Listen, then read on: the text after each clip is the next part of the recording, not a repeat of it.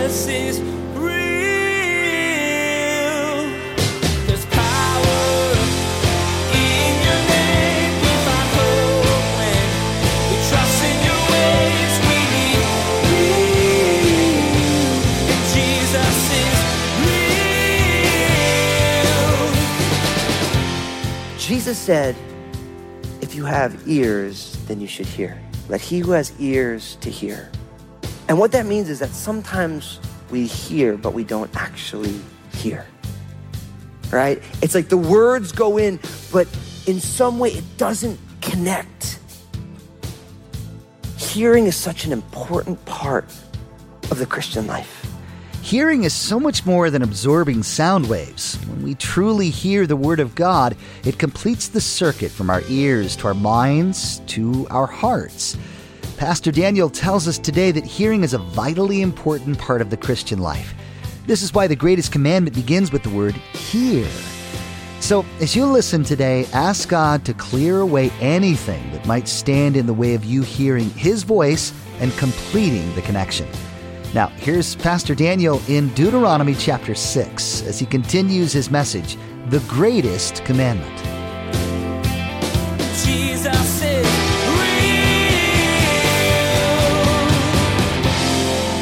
I think what happens is, for many of us, we really don't fear God. We haven't thought through both His authority and the loving relationship that He bought for us in Jesus. And when that happens, we have a tendency to allow ourselves to do things that break His heart and pretend like it doesn't. And that, my friends, I think is a major call for us as the children of God to say, Lord, as we sang, break my heart for what breaks yours. Right? Didn't we sing it before? It's a powerful line. Lord, when something breaks your heart, I want it to break my heart so that I don't involve myself in it. And I think that loving relationship married to the reality of God's authority, that's why the fear of the Lord is the beginning of wisdom. Because true wisdom isn't just having a lot of information. As we always say here, wisdom is the right application of the right information. That's a life of wisdom. And for too many of us, we either have the right information and we don't apply it, which isn't wisdom, or we have the wrong information and we're applying that. But when we fear God, now we have the opportunity to receive the right information and to apply it in the proper ways. So he says here that part of God's blessing on His people is that we would fear Him, and in the middle of verse 2, to keep His statutes and His commands, which I command you, you and your son and your grandson, all the days of your life, that your days may be prolonged. So he's saying, not only for you, but I want you to pass this down to your offspring and to your grandkids. And we do this so that your days may be prolonged. This is that idea of there's a blessing that comes with honoring the commandments of the Lord. The Apostle John says his commandments are not burdensome. See, the blessing of following the things that Jesus teaches us is we're following the things that Jesus teaches us. So when Jesus says, don't do these things, and we don't do these things, we don't end up with the sin tax, S-I-N tax, of all the rebellion against God. So like I used to tell people, I have a heavy partying background. And so if I ended up with lung cancer, I can't blame God for that because I kind of trashed my lungs for about 10 years of my life, right? And that is the sin tax of living in rebellion against God. Now, I pray God for healing and all this stuff, and I pray that He has. But in every area of your life, when we live in rebellion, there is a tax that comes along with it. And so the key for us is that we have to realize that God's purposes and plans are there to bring blessing to our lives. And if we all look at our lives, you might see areas, oh yeah, I'm experiencing the sin tax there. Because it's the natural outgrowth of me living in a way that God doesn't say, and that has ramifications. Sometimes it's the way we deal with our finances, the way we deal with the temple of God, our own bodies, the things that we involve ourselves in, decisions that we make. And so it's about God wanting to prolong our lives, to bless our lives, for our lives to be the place, the repository, so to speak, of all that God wants to do.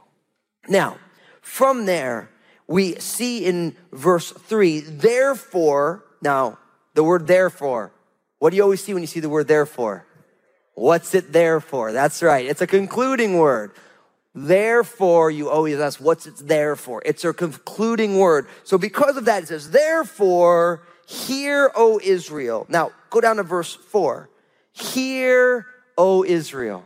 Now, one of the things I love about being a student of the Bible, one of the things I love about getting to teach the Bible is that every time you read the Bible, no matter how many times you've read it, at different points in your life, certain things pop out at you, right? Now, I've taught the greatest commandment literally as a pastor hundreds of times, maybe thousands of times. It's come up in a sermon, right? But this week as I was studying, God took the word hear and he brought it out and just shined lights on it. That Jesus said, if you have ears, then you should hear. Let he who has ears to hear. And what that means is that sometimes we hear, but we don't actually hear, right? It's like the words go in, but in some way it doesn't connect. Hearing is such an important part of the Christian life. Now, I'm gonna be honest with you. You guys know I'm a talker.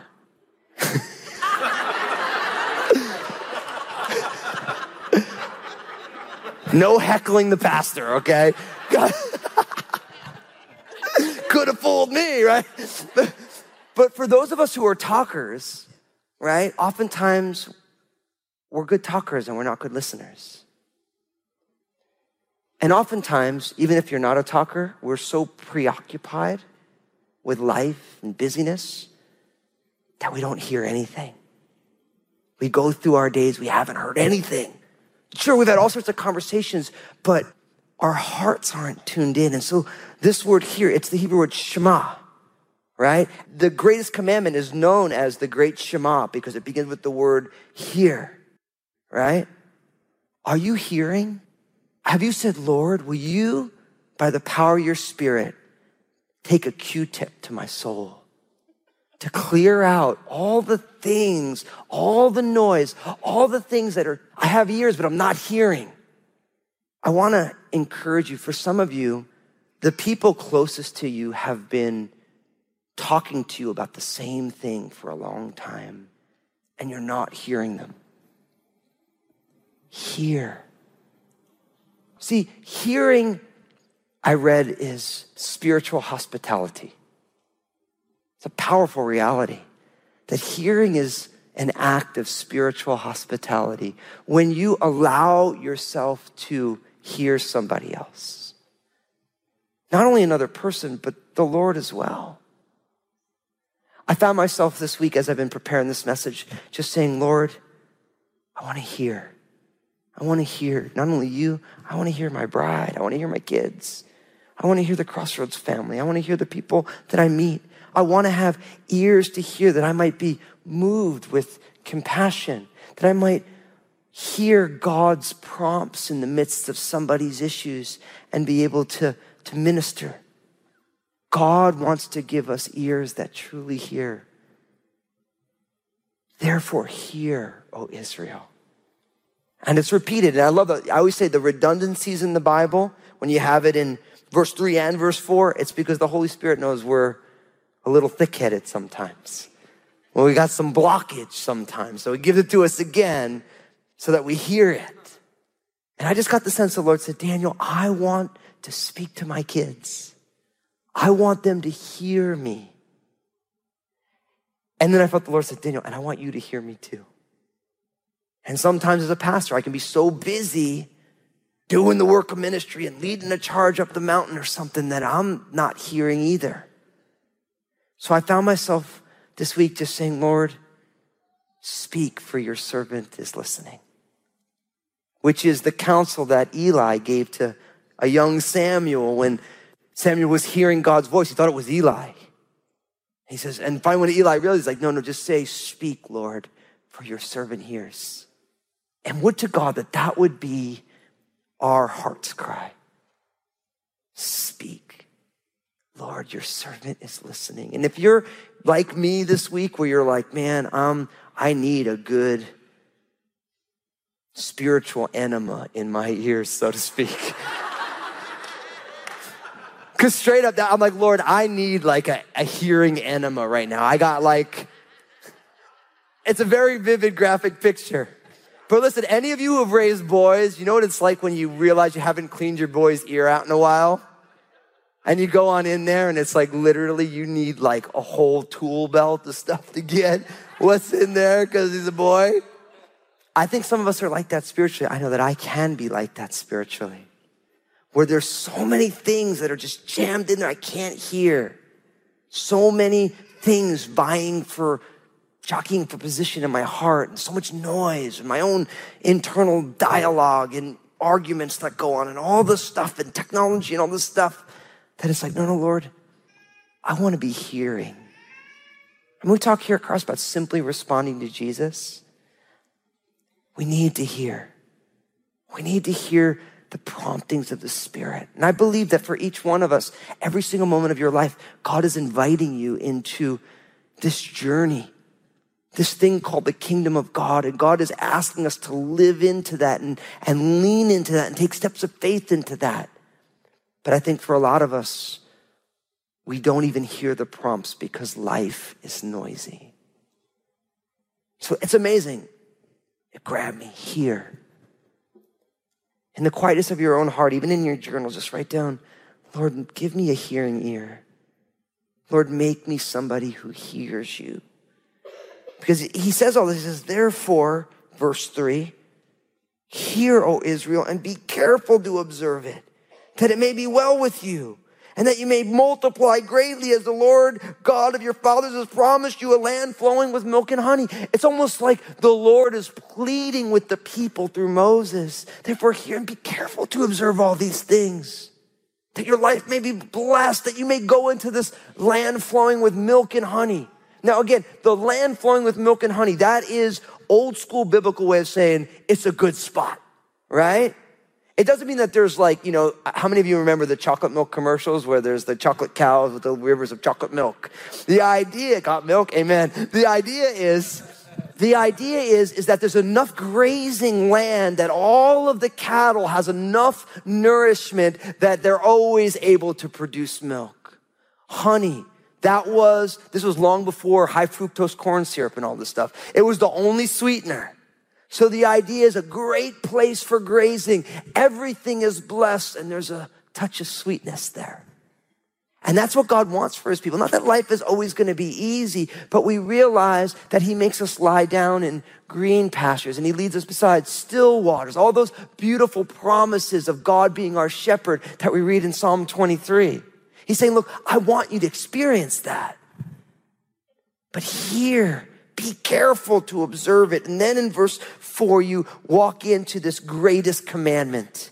Hear, O Israel, the Lord our God, the Lord is one. Now, this prayer has been recited by Jewish people every single day as part of their daily prayers. This is one of the most powerful and beloved prayers in all the Bible. Along the other prayers that they pray daily is Deuteronomy 11, 13 to 21 and Numbers 15, 37 to 41. Every single day, it's part of their prayer book, so to speak. And it is that for a reason. It begins with, hear, O Israel. It's a constant reminder for the children of Israel to be listening. And if you know your Bible at all, you realize that the children of Israel didn't always do a good job of that. That the walk with the Lord is a daily walk. And every single day, you hearing yesterday will not keep you hearing today. And so each one of us needs to hear afresh. Hear, O Israel. And it begins that the Lord our God, the Lord is one. Now, there's so much here. Notice this. The Lord, capital L, capital O, capital R, capital D. That is God's personal name. It's the Yud, Hey, and the Vuv, and the Hey. It's the God, I am who I am, the Tetragrammaton, the personal covenant-keeping name of God. Notice, it's the Lord our God. Notice that word, our. We live in a culture that is so highly individualistic, we have a tendency to say, the Lord my God. But it's always community centric in the Bible. Just like the prayer, our Father, it doesn't say my Father, it says our, because a believer is meant to be in community. You are designed to be in the community of people. Why? Because iron sharpens iron. And the problem in our generation is that we're all so individualistic, and every time someone gets mad, they say, I'm gonna take my marbles and go play by myself because they're my marbles, and nobody grows. We always have a tendency to run from community because we don't like having to grow. And when we decide in our marriages and in our churches and in our relationships that high up or low down, I'm gonna see this thing through to the end, something beautiful happens because we realize that it's in the midst of the conflicts that God does the most things. Nobody grows the most on the sunny days. We just enjoy the sun, we get our vitamin D, and we're good to go. But it's on the challenging situations where God says things like, you need to take up your cross. You need to forgive. You're a sinner too. We'll make it through this. You just got to hold on. Bite your tongue. Those are great lessons. But for most of us, we eject from those. And in some ways, the beauty of the covenant community of the nation of Israel, unlike the way things work in 21st century America, is that every time we get mad, we just go find a new group to play with until they make us mad, and then we go to the next one. And it's a disposable culture, which is completely antithetical to the Word of God. It's antithetical to it. And so it's the Lord our God. We need to fight a current of individualism in our culture. See, I want to actually exhort you to exert your individualism to choose community all the time. God doesn't say you're not your own and you don't have your own life. He's saying, well, you were bought at a price in your mind, but he wants us with our individual choices to choose one another and to see ourselves in community. It's the Lord our God. Jesus said, our God, our Father who art in heaven. All through the Bible, it's community centric. The Lord our God, the Lord is one. Now, it is interesting for those of you who like words, Lord is Yahweh, our God is Elohim. And so if you have studied along with us, I keep kind of bringing out the interplay between the name Elohim, which is translated God, and then the name Yahweh, which is capital L, capital O, capital R, capital D. And in the creation account, we get a lot of God language. Then by the time you move to Genesis 2, you get a lot of Yahweh language. And rabbis will tell you that Elohim, it's also translated for human judges. So it speaks about God and his justice. And Yahweh, capital L, capital O, capital R, capital D, that actually is God in his covenantal mercy.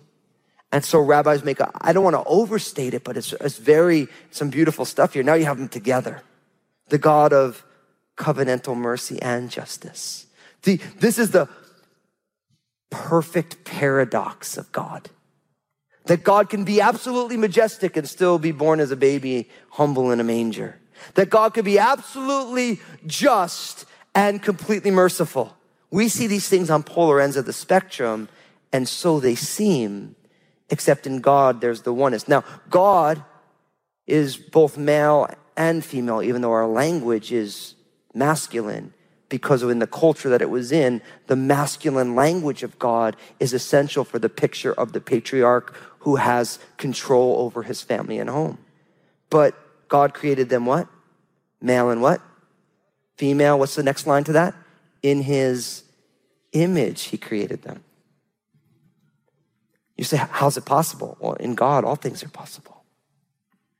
So we have a tendency not to realize that within the nature of God, there is seeming paradox. Now, I realize my sermon time is almost over and I just opened up a huge can of worms. And that's the blessing that I get to do as a teacher, because I realize there's so many implications for how does this all work. And I want you to take that into your prayer time. Because we have a tendency to want to, I believe in the God of love. I believe in the God of judgment. So there's the people who are angry at everyone. God's going to judge you and he's going to hate you. And there's the people like, no, God just loves everybody. And you know what's funny? They're both kind of right. God is a God of judgment. God is a God of wrath. In God's righteousness, he is wrathful, but at the same time, he's a God of perfect love and without sin. We have a tendency to want to choose a side when actually God wants us to keep the tension right in the middle. But it's like when people talk about Jesus, Jesus is fully God, fully man. But you go to some churches and Jesus is God. So we'll never be anything like Jesus. Or you go to other churches, Jesus is human, just like us. And we have a tendency to want to resolve the tension by picking a side. And if we're truly biblical people, we're going to say, I can't choose a side because he's fully God and fully man. So I have to figure out, how do I integrate these two seemingly opposite ideas? Because Jesus is fully God and he's fully man, right? God is a God of wrath.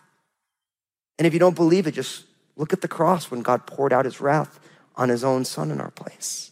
But he's also a God of perfect love. So these seeming paradoxical ideas, they all come together in the person of God. And so this idea of Yahweh Elohim, the covenant, merciful God, and the God of justice. The Lord our God, the Lord is one. Now this word one, it's pretty amazing because the word one here in the Hebrew is the word echad. And you like the in there? I worked on that for you guys. This would be legitimate Hebrew. Echad, right? This literally speaks of the idea of a compound unity, which it's actually beautiful because it means that there's one, but it's a bringing together of one, as opposed if it would have been the word Yahid, which Hebrew scholars would tell you, it's an absolute unity. And so the idea, according to rabbis, is that he is one and that God is absolutely unique. There's only one God. God is absolutely and completely unique. That's where the word holy, it means other. God is completely distinct, right? And that is what one means, but it speaks to us of the plurality of persons in the Godhead. The fact that God eternally exists in three persons, Father, Son, and Spirit. And the Hebrew absolutely lends itself to this. So the idea of God being one, absolutely unique, but also being a compound unity. And it's funny, I was talking to some friends of mine who are rabbis, and we were talking about this, and I said, hey, so what's up with the Lord God? The Lord is one. Talk to me about echad. And he's like, he kind of rolled his eyes. He's like, you Christians, you got us pegged on that one, Because it was really like, I have some great friends and they're brilliant, He's like, yeah, it's a compound unit. If it would have been the word Yahid, then we have a proof text to say it's wrong. But then he's like, and I know you're going to link it up with Genesis 1:27, let us make man in our image. He's like, yeah, he's like, even though I'm not allowed to say it publicly, there's something there. There's something there. Jesus is real. Today, Pastor Daniel continued through Deuteronomy 6, where we heard the blessing of following the law and passing it down to our children and grandchildren. When we follow the law, we bring a natural blessing to ourselves. When we fear God and keep his commands, we keep ourselves from the suffering that comes from sin. So remember, as you go through your day, to share God's word with your children. Hey everyone, there's a lot happening in the world, and it can keep you pretty busy. But I want to encourage you to take some time and devote it to your spiritual growth. I know God wants to do something in your life, and I'm excited for you to discover exactly what that is. Come join me for a worship service at Crossroads Community Church online so I can share the Bible with you. Join me online at crossroadschurch.net or find me on Facebook Live. We're so glad we can be a part of your life through the ministry of Jesus is Real Radio. Would you like to be a part of what we're doing? We would like to ask that you prayerfully consider becoming a financial partner of this program. Your contribution, no matter the size, will be used to reach people with the gospel message. Find out more at JesusIsRealRadio.com. Thank you for partnering with us. Thanks for joining us as Pastor Daniel will bring us to the greatest commandment next time. Hear, O Israel, the Lord our God, the Lord is one. And you shall love the Lord your God with all your heart, with all your soul, and with all your strength. Sometimes we hear things, but we forget to truly listen. As Moses prepared the people to go into the land, he reminded them to hear the word of the Lord. Next time, Pastor Daniel will ask, are you listening today? Well, that's all the time we have for today's broadcast. On behalf of Pastor Daniel and the entire production team, we invite you to join us again for the next edition of Jesus is Real Radio.